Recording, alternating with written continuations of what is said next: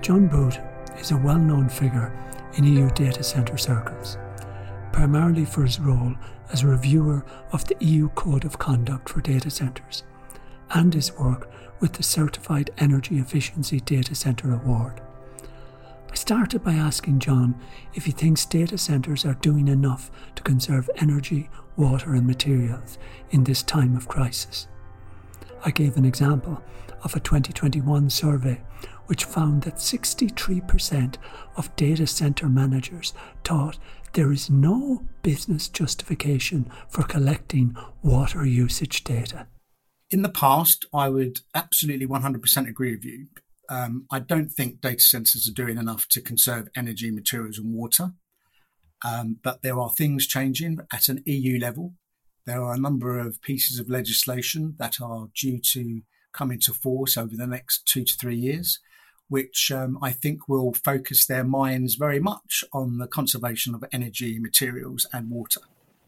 That's good to hear. And John, I've been involved, and you've been involved, I'm sure as well, in the tech industry. I've been involved since the mid-90s. And one thing that struck me, and I think I was very much part of it as well, I change my computer every 2 years.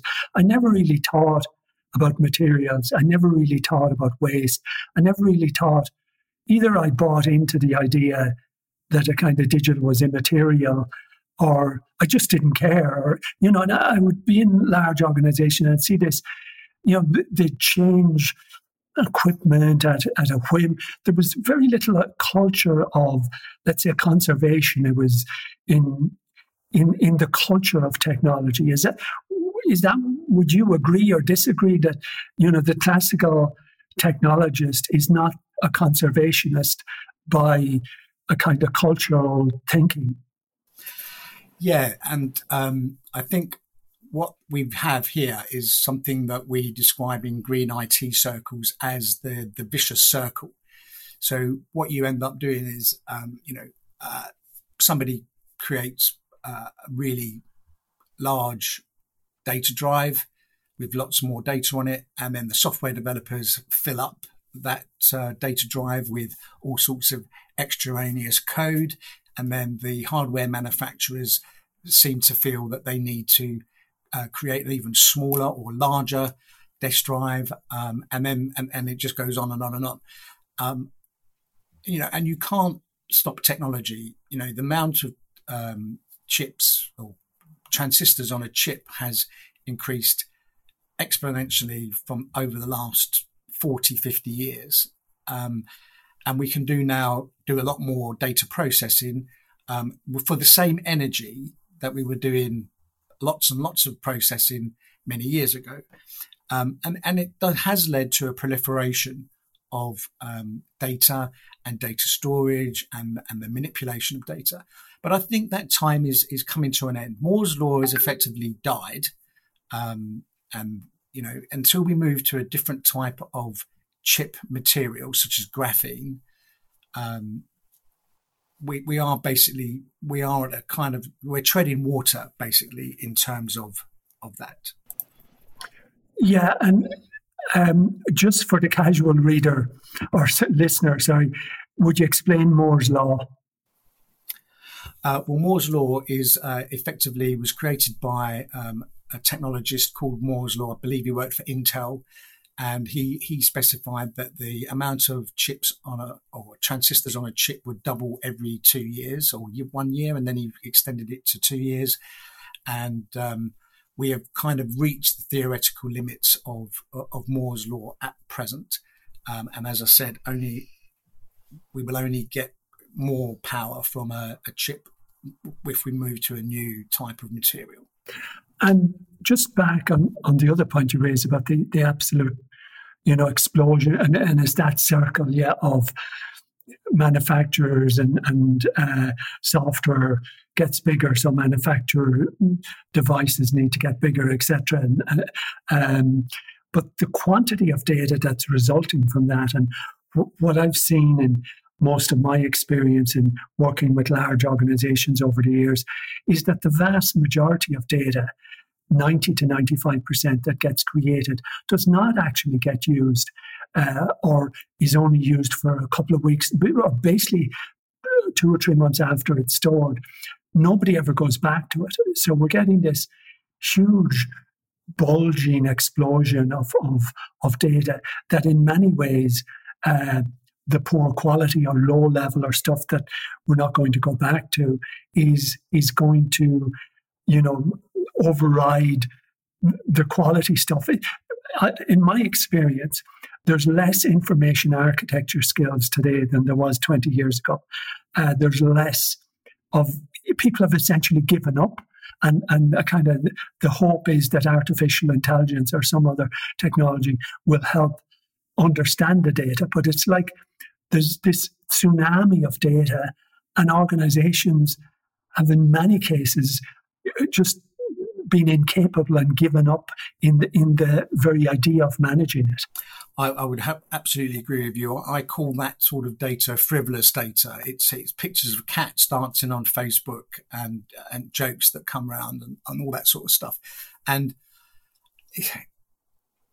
I actually, when I speak about this at various events, I've got a slide of a picture of a dinner that somebody had in a restaurant. And I asked the audience, I say, 30 years ago, I didn't take a Polaroid of my Sunday lunch and bring it to the pub on Sunday evening and show all my mates what I had to eat. So why do people think that it's necessary and something that they should be doing now? And that's just basically user education. But photographs are personal things. They're developed, taken by people for memories. And yes, it is true that a lot of that data isn't never seen again, or, in maybe 2 years' time when they're looking back through their file to see what photographs were taken. And it's very difficult to take something away from somebody. It's the whole photographic industry is now digital. Back in the day, you'd take your film, you'd take your canister to the processing company. They would process it, and then they would send you a couple of days later a pack of photographs, and you look through them, and you'd probably discard the ones you didn't want and keep the ones you did, and then you'd put them away somewhere safe to look back through it later on. I mean, my mother passed away 2 years ago, and we've got a lot of her stuff at the house, and there is a box of photographs. Am I going to look through them? Probably not. I shall put them into storage. So people do store stuff that they don't need. But in this case, it does have an energy storage element. So we should be a little bit more circumspect about what we keep and what we discard. Going back into data, and you talked about AI using that data. I think a lot of companies feel that some of the data they've collected over their operations is useful.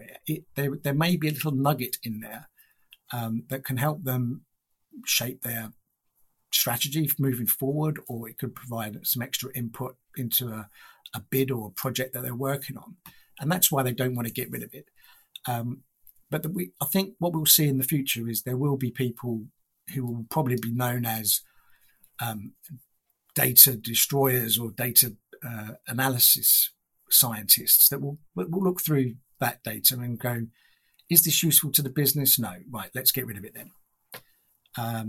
But, we're not there yet. But I think the climate emergency and the cost of storage, especially with the energy price increases across Europe recently, it is definitely something that the question needs to be asked, and the managements need to put steps in place to deal with it. You said there a little bit about the photos, and I've done some analysis of photos. Last year, we took roughly 1.4 trillion photos. So we took more photos than in the entire 20th century. And I was talking to this really interesting Australian she basically helps people, families and things, manage their photos.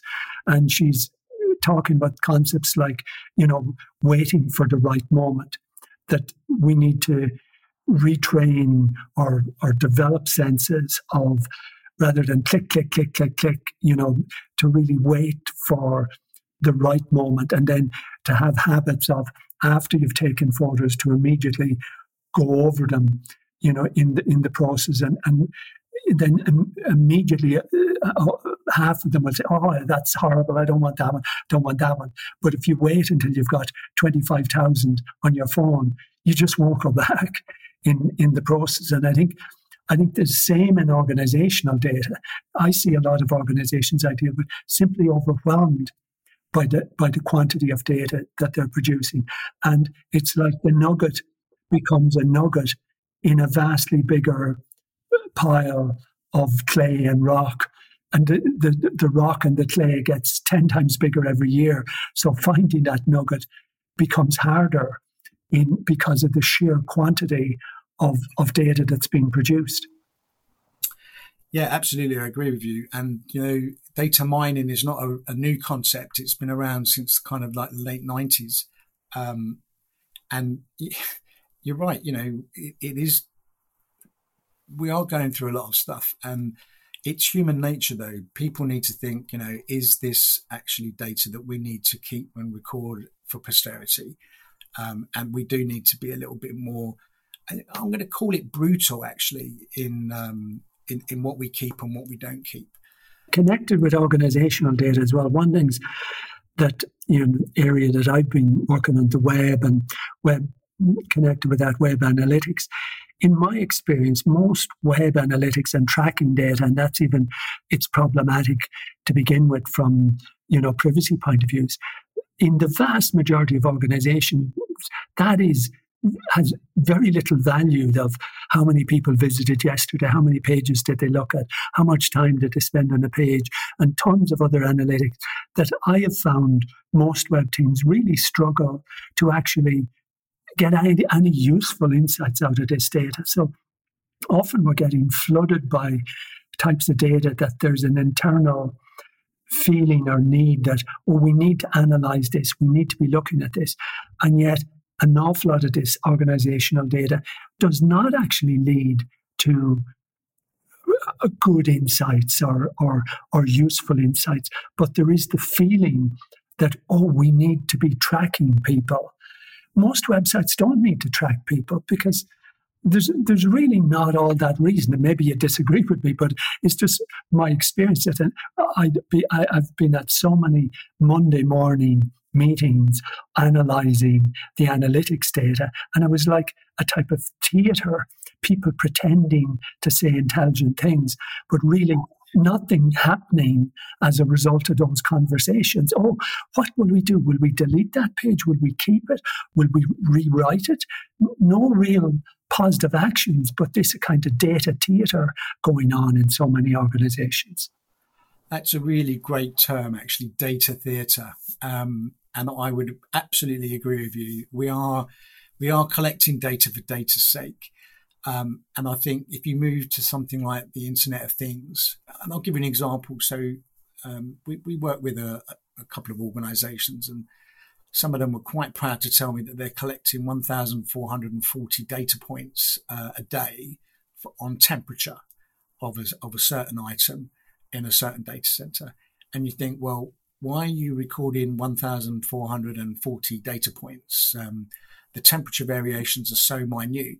Really, what you want to be looking at is saying, okay, you look through the data and you go, right, so for 1,420 of those data points that you've collected, the temperature was 23 degrees.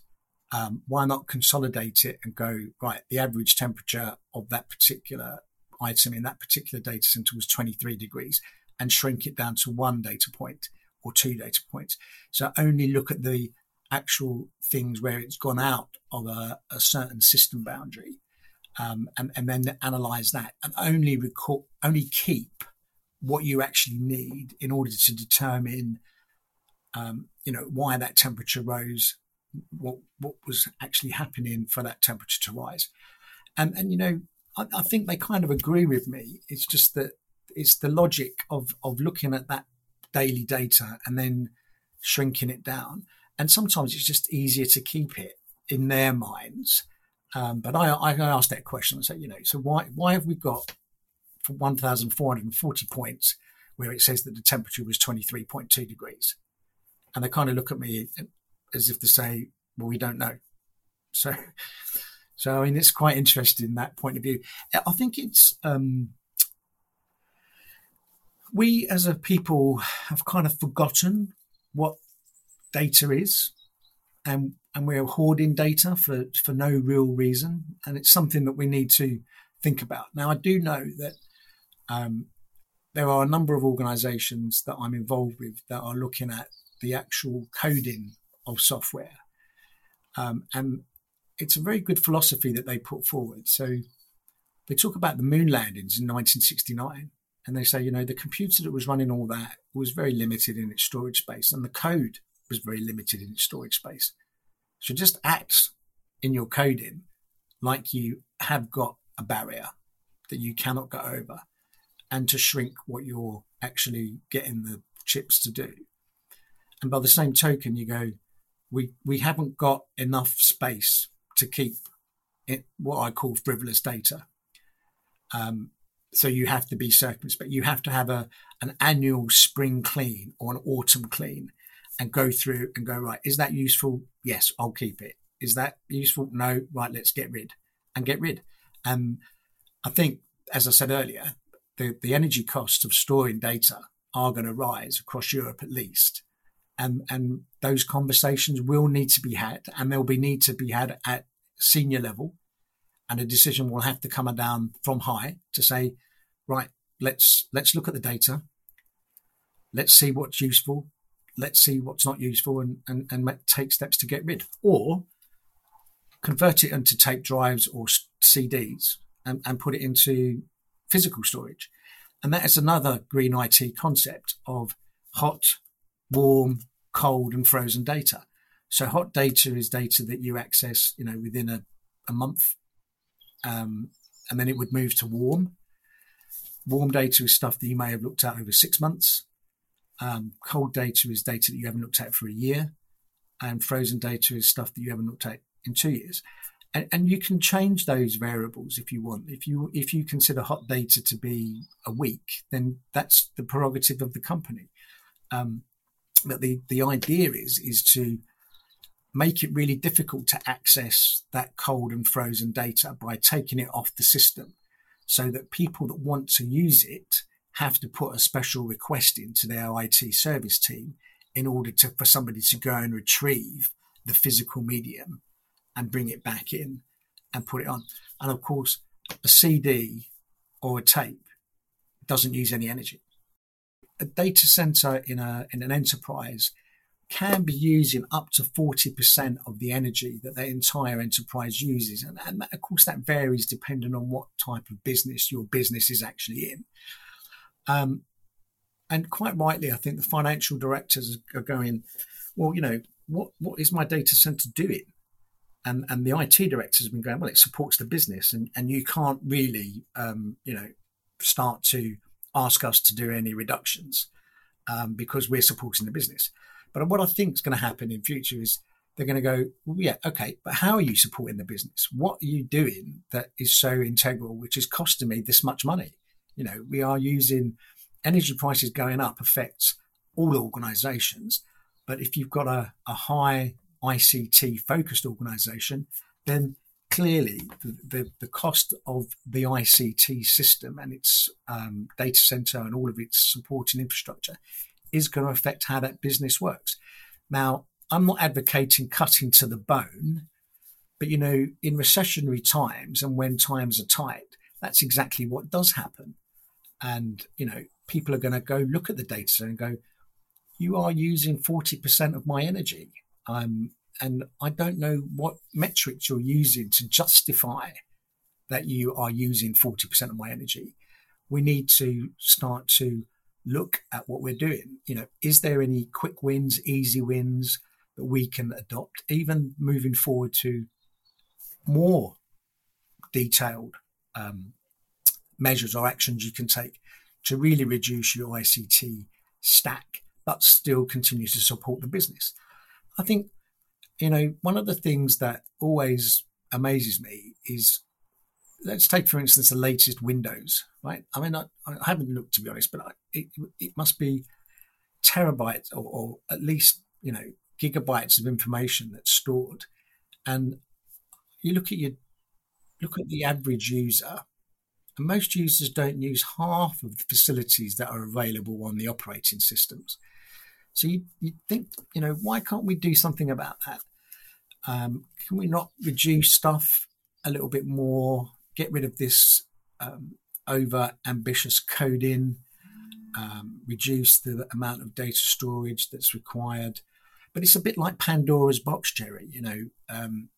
Once you open it, you can't give something to somebody and expect them not to use it and then take it away from them. Certainly take it away in its entirety, but maybe as you've outlined, and this growing maturity of and these crises that we're hitting as well. There's maybe, I remember reading about the history of sugar, and that the sugar consumption in most countries peaked in the 70s, and it has been in at least not a radical decline, but somewhat of a decline, because we got too much of a good thing in a way, and then we realized that it had a lot of negative side effects.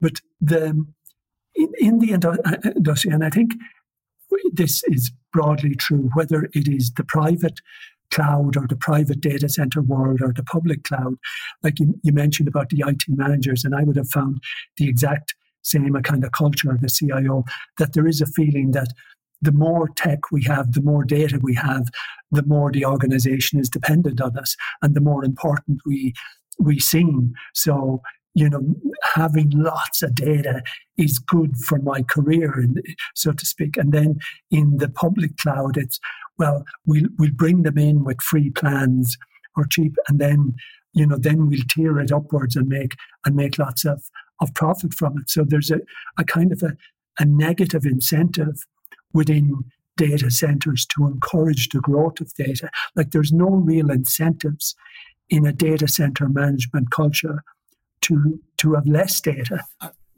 Well, let me just clarify something here, right? So a data center, there are three different types of data centers. One is an enterprise data center, and within that type of data center, the whole operation is owned and managed by one organization. And then we have co-location type data centers who provide hosting services for multiple organizations. And these may be where their existing facility has run out of power, space, or cooling, and they need to find some other location to host their physical infrastructure. And then we have the cloud guys, the hyperscalers. Now, effectively, these guys are all enterprise guys because they own and operate their own facilities, but they also have points of presence in co-location data centers. And it would be wrong to say that the data center is at fault here. It's the cloud provider that is providing all of these services. And, the cloud is hugely important at the moment. It helped us through pandemic. It allows higher energy efficiency to occur because you're using virtualization techniques. So many companies will be using the same physical platform, which therefore means that they don't have to provide that physical infrastructure and run the energy on it. And if you were to look at how much enterprise compute is now in the cloud, there should be a corresponding reduction in on-prem data centers. And that is actually happening. Now, unfortunately, what's happening is that although the compute is moving, the guys that are running their enterprise data centers aren't then moving on and reducing what they need in terms of their supporting infrastructure.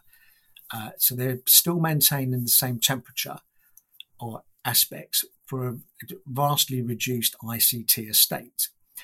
And this is the kind of customer we work with. So we kind of say to them, right, you've just moved 50% of your IT equipment into the cloud, but you haven't made the corresponding 50% reduction in your cooling power. And maybe you need to think about shrinking that size of that facility. And so I think we're in a kind of transition period. People will start to be looking at their enterprise facilities once they've moved into the cloud, and we will see the corresponding energy savings. And this, the headline kind of data centers use 2, 3, 4% of global energy use. But how much does ICT use but it's not in a data center? And when I say not in a data center, I mean the server cupboards, the small 50 rack data centers, stuff that we don't consider to be a data center. The name data center has changed its kind of meaning, and now we kind of mean it to be 100 megawatt hyperscale, Amazon, Google, Meta, Facebook, etc. All those guys. And that's absolutely not the case. In fact, it's only 15% of our enterprise ICT is in the cloud. So there's 85% of it. It's still in poorly managed on-site data centers where, and I call it the tragedy of the commons, where the people that are running those facilities are not data center professionals. They are IT people that just happen to have a data center under their control. And they very rarely go to the big trade events. They very rarely see what products and techniques and concepts that are available for them to reduce their energy consumption. And, they just can't apply some of the more onerous energy efficiency measures that you can take. And they're the big problem at the moment, I think. There's a lot of, and the thing is, we don't know who they are because we're not measuring them, But for instance, in the UK, we have something called the Climate Change Agreement. And the Climate Change Agreement is for commercial data centers. And this is mostly the co-location guys. And from recent, the fourth period of the Climate Change Agreement data centers, it was just over 3.8 million tons of CO2 that was allocated the emissions. And that actually corresponds to close to 12 terawatt hours of all UK generation in that period, that 2-year period, which is actually around 4% of the UK's energy use. But it still doesn't include the likes of BT. It doesn't include Sky's content delivery networks.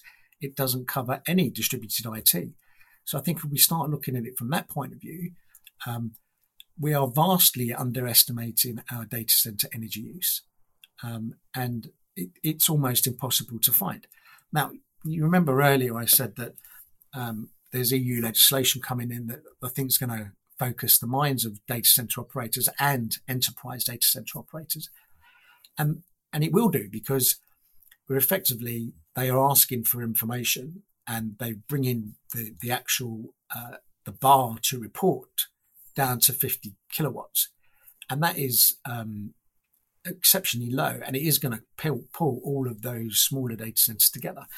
So once that exercise is done, in Europe, at least the 27 member states, we will have excellent visibility of our distributed IT. And who knows what will happen then? Now, I'm not going to preempt or suggest anything to the Commission as to what they could do, but, But if you had to, what would you say? Well,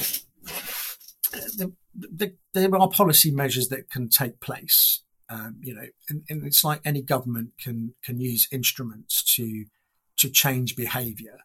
And one of them may well be, although it wouldn't be, to my mind, a viable solution, was to operate on the PUE metric and say that if your data centre is above 1.5, then you have to take steps to reduce it to below 1.5. And of course, that may mean that because it's a legacy facility, it may be very difficult to do that. But there might be a carrot and there may be a stick. So it means you can operate a 1.7 PUE data center, but you're going to get fined for being over 1.7. And if you could just explain that metric, please, just for... Yeah, so the PUE metric is actually, it's much misaligned. Even within the industry, I don't think there are many people that actually understand what it means, but it's the total energy that goes into a data center divided by the amount of energy that's used by the IT equipment. So in effect, it's a ratio of how much energy is going in, which includes the cooling, power, smoothing, ancillary services, against how much actual energy is used for the IT. So the theoretical minimum is 1, but we have data centers operating in Europe that are probably close to 3, 4, 5, 6 because they're over-engineered. One thing that I've found over the years is, I don't know how to put it, the inefficiency of the IT department, or the lack of, like in many cases when we were tracking the quantity of data in an organization, many IT departments I dealt with didn't even know how many servers they had, let alone how much data they had. That there was huge inefficiency, but that then comparing that inefficiency, say, to the cloud, what I found in the cloud in a lot of environments is you get 2x efficiency, but then you store 6x the data because it becomes so much easier to store the data. There's great efficiency in the production and the storage of the data that we are kind of, I think it's called the Jevons paradox or whatever. We eat up the efficiency by storing way, way more than we would have originally stored in the more inefficient environment. One thing that, I often find is I say to them, are you operating the IT information library, ITIL? And they'll go, yes. And I say, well, can I have a look at your service catalogue then, please? They hum and ha, and they then don't produce the ITIL service catalog, and I'll kind of say, right, okay, so tell me about how do you manage your IT estate? What project management are you adopting within this organization? And the reason for that is that, and I'm not going to name them, but I went to one a couple of years ago, and I said, oh, that looks an interesting brand new stack of IT equipment in that rack. And he said, yeah, that's the new system for X. And he said, and over there on that rack is the old system for X. And then he said, and over there is the even older system for X. And you kind of go, right, so if you'd adopted Prince 2, there is a decommissioning piece in the Prince 2 process, and there's also a lessons learned. And then in the ITIL catalogue, that there should be an historical element which talks about what services there are in your organisation at the moment, including the recent stuff. So what we've got here is a situation where there is management tools that are available, and the nature of IT projects is that once the project is done, nobody's going to turn off the old system, because you never know, you might need to go back to it because the new system might fail. And then a couple of weeks later, the project team disbands, and you've got this system sitting there in your data center, still on, taking up power and network resources. And it is expensive, I think in the Eureka project, we estimated that it was £14,000 per annum to keep one server up and running, including all the software and the licensing aspects of it. And it's a zombie server. It's just sitting there doing nothing. And, the Uptime Institute have identified that up to 40% of servers in enterprises in the US could be zombie servers. And that I talked to, you just remind me of a conversation I had with an enterprise architect a while ago, and he'd spent 30 or 40 years in the IT industry. And he says he'd never been in an organization, not once that he could remember, where he couldn't remove 90% of the IT architecture and make that organization run better. And we've seen this, this high movement to the cloud. And I think what's happening is that people are seeing the cloud as the silver bullet, that it will help them with their IT problems. But I don't think they are, because of the way that they're actually moving their services into the cloud. They're not performing a kind of overall analysis of why we have got that particular application and its physical hardware. Why are we moving something that's already zombie into the cloud?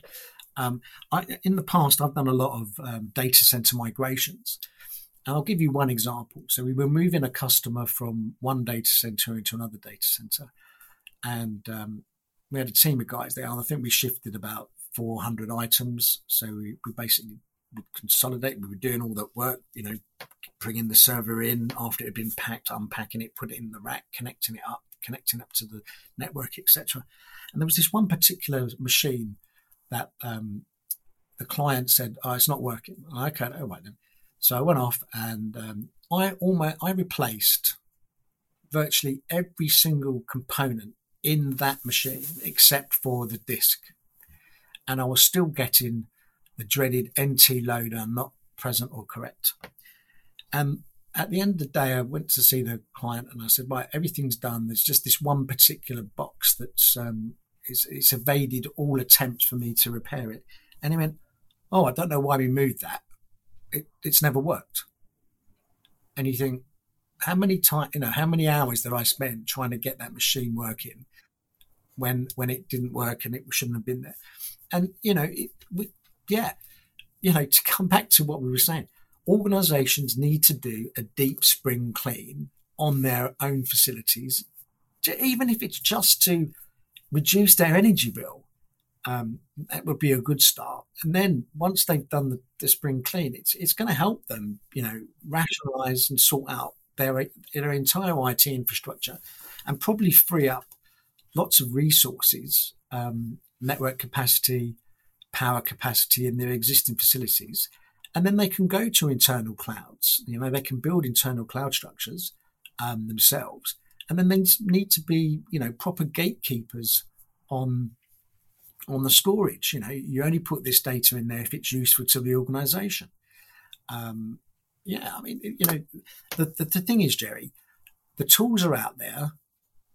It now needs the internal will of the executive directors to implement the green IT and energy efficiency requirements, because the cloud's not going away.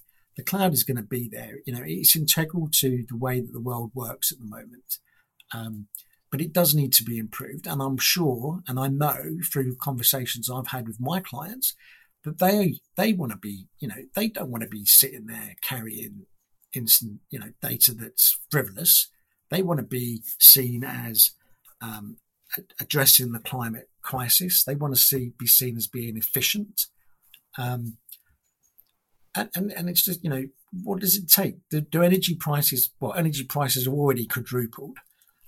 If you think about, and there's another example. So back in the night, I'm old enough to remember the 1973 oil crisis. I was only a nipper at the time.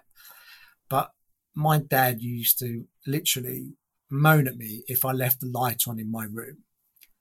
And that habit has stayed with me till today. If I'm in a room, I only turn the light on when I enter the room and I turn the light off when I leave the room. And maybe that kind of mentality has to be cascaded down. And just connected with it, related, or I think it's related at least, is this obsession, in my experience, with the latest, greatest processor. So it's not just storage of data, it's processing. And I find that there's a lot of unnecessary processing, or that organizations will change, like their processing, if the latest gizmo and it only has 0.0001% improvement, they'll go for it and they'll get rid of perfectly good working equipment, or the broad obsession with, I must have the Ferrari of processing every time, even though I don't really need it for the job that's there, but I really want to say that I have the latest and greatest and mega processing. So we're often throwing, processing that is hundreds of times greater than is what is necessary for the problem at hand. Absolutely. But I think that's changing. So we've had recent news that I think it's Google are extending the lives of their servers from 3 years to 5 years. I think Facebook or Meta have done the same. Amazon are definitely going to be sweating their assets. Now, I don't think they're doing this for altruistic reasons or for energy efficiency reasons. I think they're doing it because of the shortage of chips. So they're basically sweating their assets a bit longer. And this is a well-known green IT concept as well. It's, if something works, if it's not broke, don't fix it. Let it continue to do what it needs to do. And up until recently, Moore's law would have kind of pointed you towards changing it out because you are getting more processing power for every kilowatt of energy. But as we mentioned earlier, the gains that you get from having the latest, greatest equipment are absolutely steadily diminishing. So there is no reason to go out and get the best phone or the best server in that class, unless you are in an environment where you've got an absolute need to be faster and better than everybody else. And for that is a very small niche of the banking sector, which is the high frequency trading element, where the processor will make a difference to your bottom line. But that's only like 0.5%, not even that. It's probably less than that of all, IT trading. So only those guys should do it. But of course, what will happen then is that, because it's such a small market, maybe the processors won't be increased on such a frequent basis. But the other thing to consider is that there is a whole ecosystem that's built up with developing faster, better chips and faster, better servers. Their business models are based on people replacing their equipment every 2 to 3 years. So, of course, if that time period gets extended, then obviously we're going to see the development side of things start to slow down as well. But, which might be a good thing. Well, I was just about to say, I think it would be a good thing because, as we said earlier, why have we got bloatware operating systems that are running all sorts of different and wonderful code that 99% of the people don't use? I sit here in front of my PC and I can tell you that I use probably 5 or 6 applications. I use Word to do documents. I use Excel to do spreadsheets and financial stuff. I use the internet to keep in touch with people, and I do podcasts. So I use Zoom and have meetings. I look through, I click on the old Windows button at the bottom of my PC, and I look through all of these services, and I can tell you that there's at least 3/4 of them I've never ever used. Paint 3D, PhoneLink, Photos. I've got some photos. Publisher, never use it. Skype, it's on there. I've never used. I don't use it anymore. Spotify, never use it. Sticky Notes, I never use it. These applications shouldn't be embedded into the operating system. They should be specific requests by the user to use them. And that would reduce the amount of stuff needed. I almost feel it physically pains me when I hear this about hard drives that are okay and working being physically trashed, for security reasons. And I understand it, and it's the irony, isn't it, of our world, our digital world. We're constantly told, "Oh, you got to keep multiple copies because it's so unstable," and then you're told, you got to physically trash this because you can never really 100% get rid of it. That surely, this we can change that where we don't need to physically destroy something. A server can have caused between 1 and 2 tons of CO2 to manufacture. And, that physical destruction of something that is working in a climate crisis where material impact of mining is absolutely huge on the planet, it's not a good look for the IT industry. And I think what annoys me more and more is that they are absolutely just shredded. And I don't know what they're actually doing with the component materials. And I think that's another problem that the IT manufacturers need to address, is the recyclability of those components. Now, I know the right of repair has just come into EU legislation, and that will no doubt trigger a lot of angst within the manufacturing community. And I do recall being on a NSF, which is part of the Energy Star, as an observer, and seeing a draft for server makeup. And at the time, there was a requirement for 85% of the server components to be recyclable, and there was a massive pushback from the manufacturing companies that they wouldn't and couldn't do 85%, and they really did water them down, the actual requirements. The stats that I have done, and this is globally, not in electronics in general, not just servers, is that less than 20% globally recycled.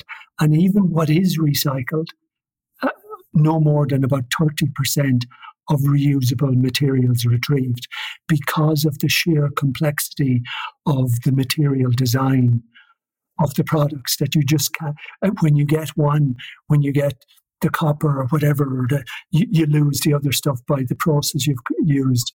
It's an absolutely massive problem. And e-waste, as it's called, which includes IT equipment, but also things like fridges and cookers and bread makers and microwaves and old coffee machines.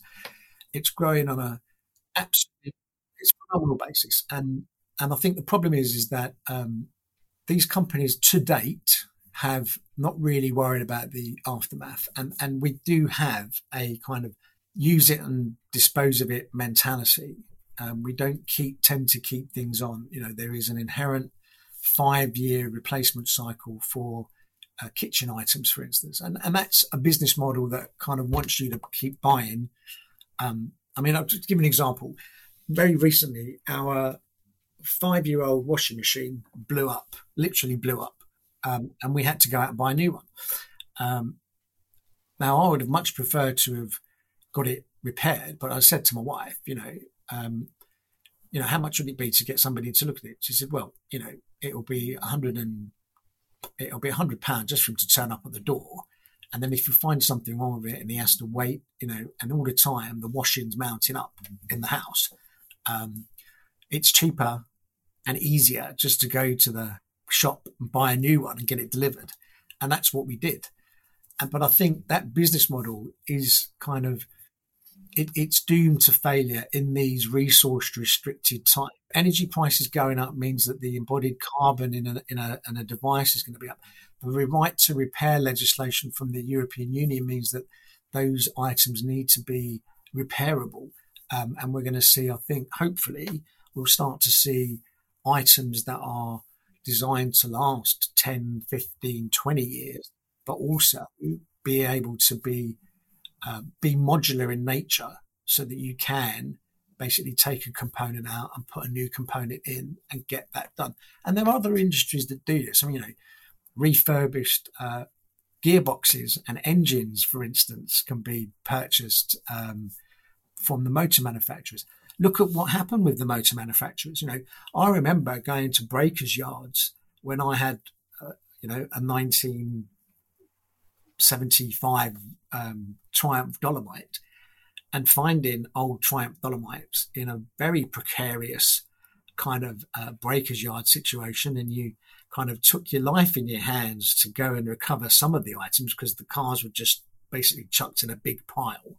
Nowadays, if you go to a breakers yard, you don't even go onto the area where the cars are, because they've got people working in there that are taking out all of the value, the useful items, and bagging them up and putting them in a storeroom. You go in and go, I need a shock absorber for a Triumph or whatever, Ford Fiesta, and the guy will go, there you go, 50 quid, please. You don't go out and do your own kind of break-in now. It's all become a lot more professional.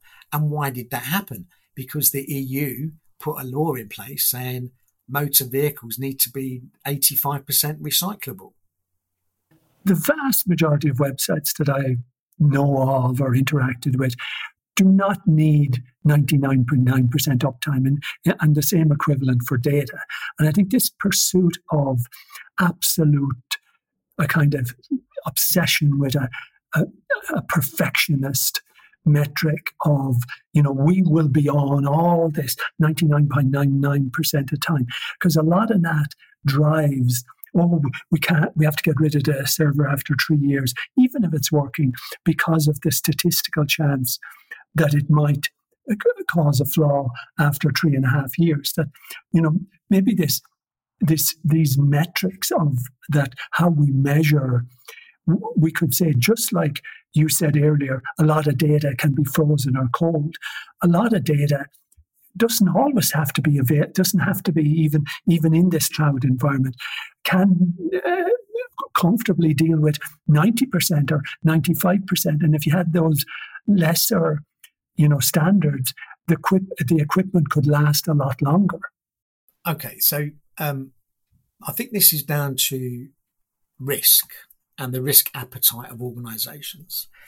And it's something that I've actually included in an impending building sustainable data centres course that we plan to deliver next year. And it's basically saying to people, what is your perception of risk? Why are you building these facilities with these multiple layers of security and these multiple backups of everything? What is it you're actually trying to protect? Now, I'll give you an example. When I worked for a rather large systems integrator, I was seconded into a retailer's, and we used to get basically requests from the business unit to provide IT equipment, and we had a kind of a spreadsheet that we would use in order to do that. So the guy, the architecture was X different service of this and a bit of storage array there, and then there was this, and there was networking and all that sort of stuff. And I said to him, right, so what do you want? He said, I want an all singing, all dancing, 24/7, 365, totally resilient approach. I was like, okay. So we worked it out on the spreadsheet, which somebody else had done. So I hadn't had any input into the way this, and it came out. It was close on £750,000 to provide the hardware for this particular service. And I said that to him, and he looked at it in shock, and he said, "Well, this is far, this exceeds my budget completely." And I said, "Well, you've asked for an all singing, all dancing, 24/7, 365 solution. What you need to do now is to work out whether or not you actually need those services 24/7, 365, because I think you'll find that you probably don't." And I think it's an education piece for IT architects as well. And it's also pushing back on the business. It's like saying to the business, why do you need this service up for all of that length of time? Do you need this disaster recovery, business continuity element? Would you, can you accept a service being down for 3 hours during the day until it can be recovered? What actual impact is that going to have on the business unit itself?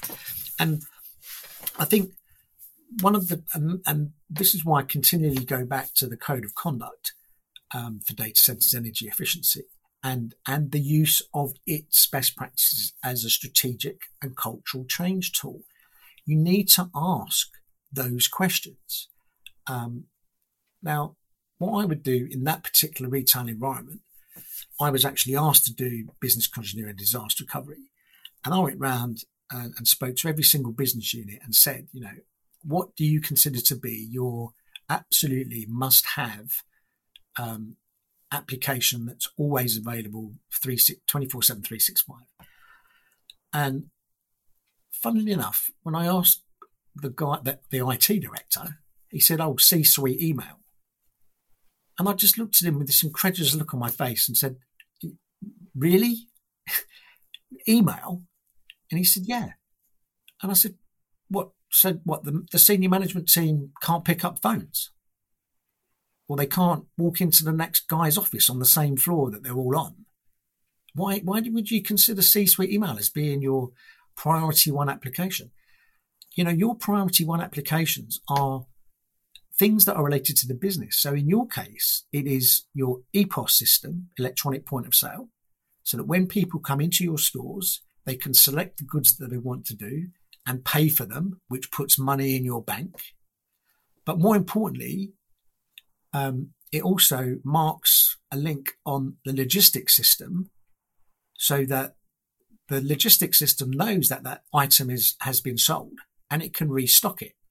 So those are your two most important applications, getting the money in and your supply chain. C-suite email, my friend, is a lot lower down the list. And I think what companies should do, or IT directors should do, they should do the audit. They should work out exactly what applications they're providing to the business and then the physical hardware that it's running on. And then they need to say, right, what actual business continuity, disaster recovery aspects do I need to apply to these facilities? And what they would do then is, they would go, right, in my data center, I'm going to have a tier 4 area, which is for the most critical of critical systems, being, in this case, the EPOS and the supply chain software, and then graduate down. So and you'd probably find actually that it would be one rack that would need to be at tier 4, which is the Uptime Institute classification for mission criticality, or an EN 5600 class 4. And then that most of your applications can probably be notched down a level because they're not mission critical. Yeah, okay, it's nice to have, but is it stopping me from doing my work? No. When it comes back up, I'll be able to do what I need to do. And I think the problem is that a lot of IT departments treat every single application that they have within their company as being mission critical, when actually it certainly isn't. But you can only do that if you are prepared to undertake that deep strategic and cultural analysis of your organization's IT stack and be prepared to make the decisions that will reduce your energy consumption and potentially reduce your procurement requirements. So instead of replacing your laptops or your desktops every 3 years, extend it to 5 years. It's a win-win-win for the organization. And what it will do is it will force the IT companies and all of their supply chain to really start to think about their business models, especially in line with the climate emergency. In Ireland at the moment, data centres are consuming 14% of electricity and delivering 1,800 permanent jobs. So 1,800 jobs, 14% of Irish electricity. And from studying, and these are the big data centres, the hyperscale or whatever, that they're terrible essentially for the local community. They take the land, they take the energy, and they take the water locally. And they give very little back to the actual community. So the sense of the data center is not a good community member. In I saw this study in Paris which said, for if a store, a typical store would give 50 jobs, then the equivalent data center would give 1 job back to the community. And I don't know. I know it's a hard thing to ask a question about, but that sense of being a good, being a good local or community member for data centers, it's not something that they deliver a lot of value to the local community with. Yeah, and I think I've been talking about this for some time. The sector itself, and because it's so fragmented and diverse, I think what we're going to refer to here is the hyperscalers and the co-location guys, what I would call the professional data center operators. It's a relatively new industry, Jerry. It really only became a viable business after the dot-com boom of the early 2000s. And effectively, it was to sell space and to recover the monies that have been spent on this dot-com boom and all of the infrastructure that was built for it. And it's funny, when you talk to the industry's professionals, and I do frequently go to every event that I can, and you talk to them,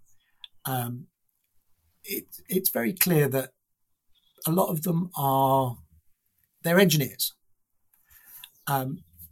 engineers and technicians, and they are not that well kind of acquainted with the other functions such as HR, marketing, publicity, management. Really, it's still a very immature industry in certain respects, and they are in a huge growth spurt at the moment, right? And the industry globally is short of some 400,000 technical people, and that doesn't include, those administrative managerial roles that I think would come part of that business. It is changing.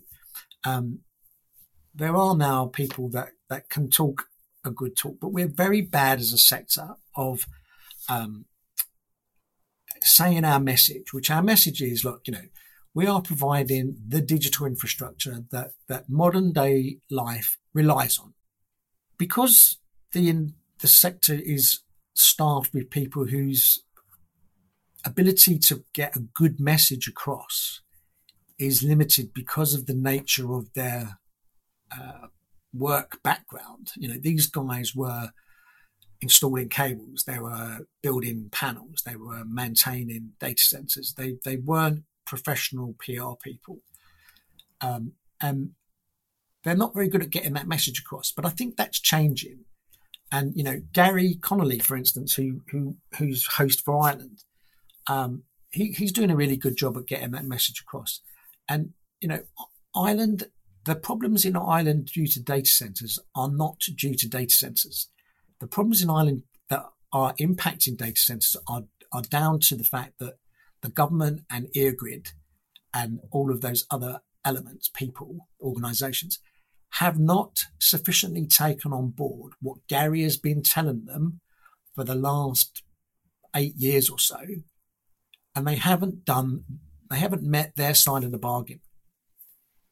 They haven't put in place the infrastructure that's required and developed the energy storage systems that are part of a new 21st grid infrastructure that can take renewables on board. So it is really the energy industry's problem in Ireland as to why data centres are perceived to be a problem. They are in effect deflecting the blame onto the data centres. But put it this way, if data centres account for 14%, who gave them the planning permission? Who should have been putting the infrastructure in place? And those are questions that need to be asked. Because I don't think you can blame the data centres per se for being up at 14% of the grid and only employing. And I'd cast doubt on that 1,400 jobs as well, because there's probably, you need to think about the ecosystem. So it might be 1,400 direct jobs, but how many other jobs have been created by the fact that those data centres are there? And we have to consider this in the same way as we, for instance, could consider any major industry. It's the support services that are the servicing those industries, electromechanical guys. Think about, and this is sometimes not said, Jerry, but Irish subcontractors that are skilled in the construction of data centres are operating globally, right? And that is purely because they did so much work in data centres in Dublin, and they know they were seen to be a good workforce. They built stuff, and that element is very rarely mentioned. But it's you are exporting data center knowledge and construction globally, and that employs a lot more people than the 1,400 people you just mentioned.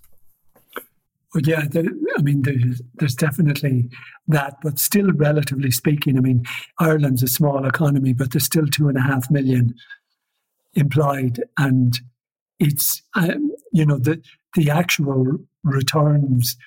And you said, yeah, the other jobs, but those jobs, that's the whole promise of the cloud. There is likely to be in Seattle or Hamburg.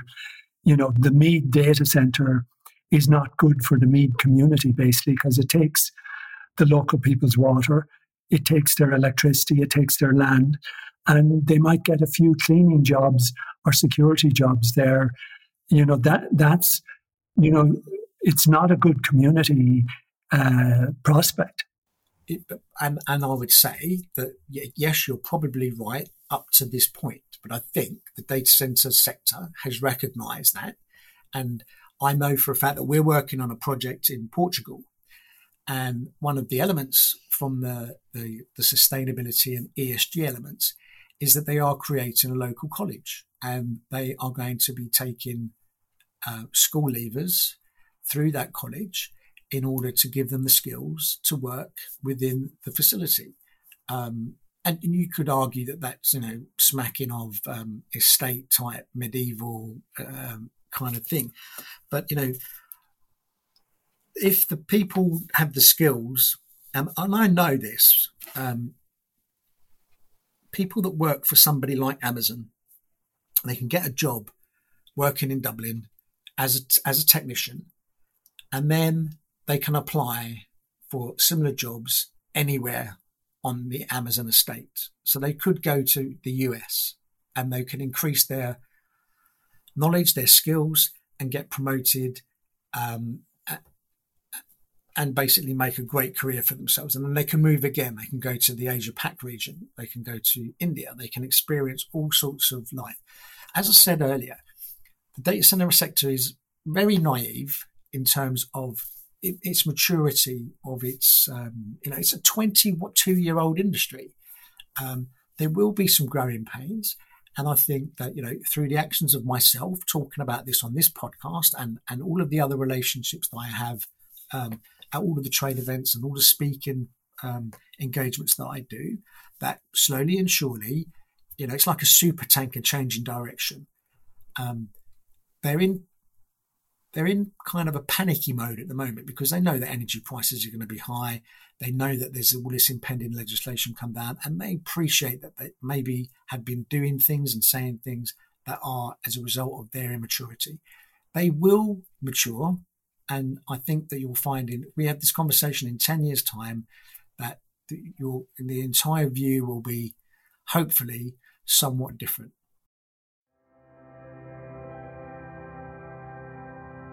If you're interested in these sorts of ideas, please check out my book, Worldwide Waste, at jerrymcgovern.com. To hear other interesting podcasts, please visit thisishcd.com.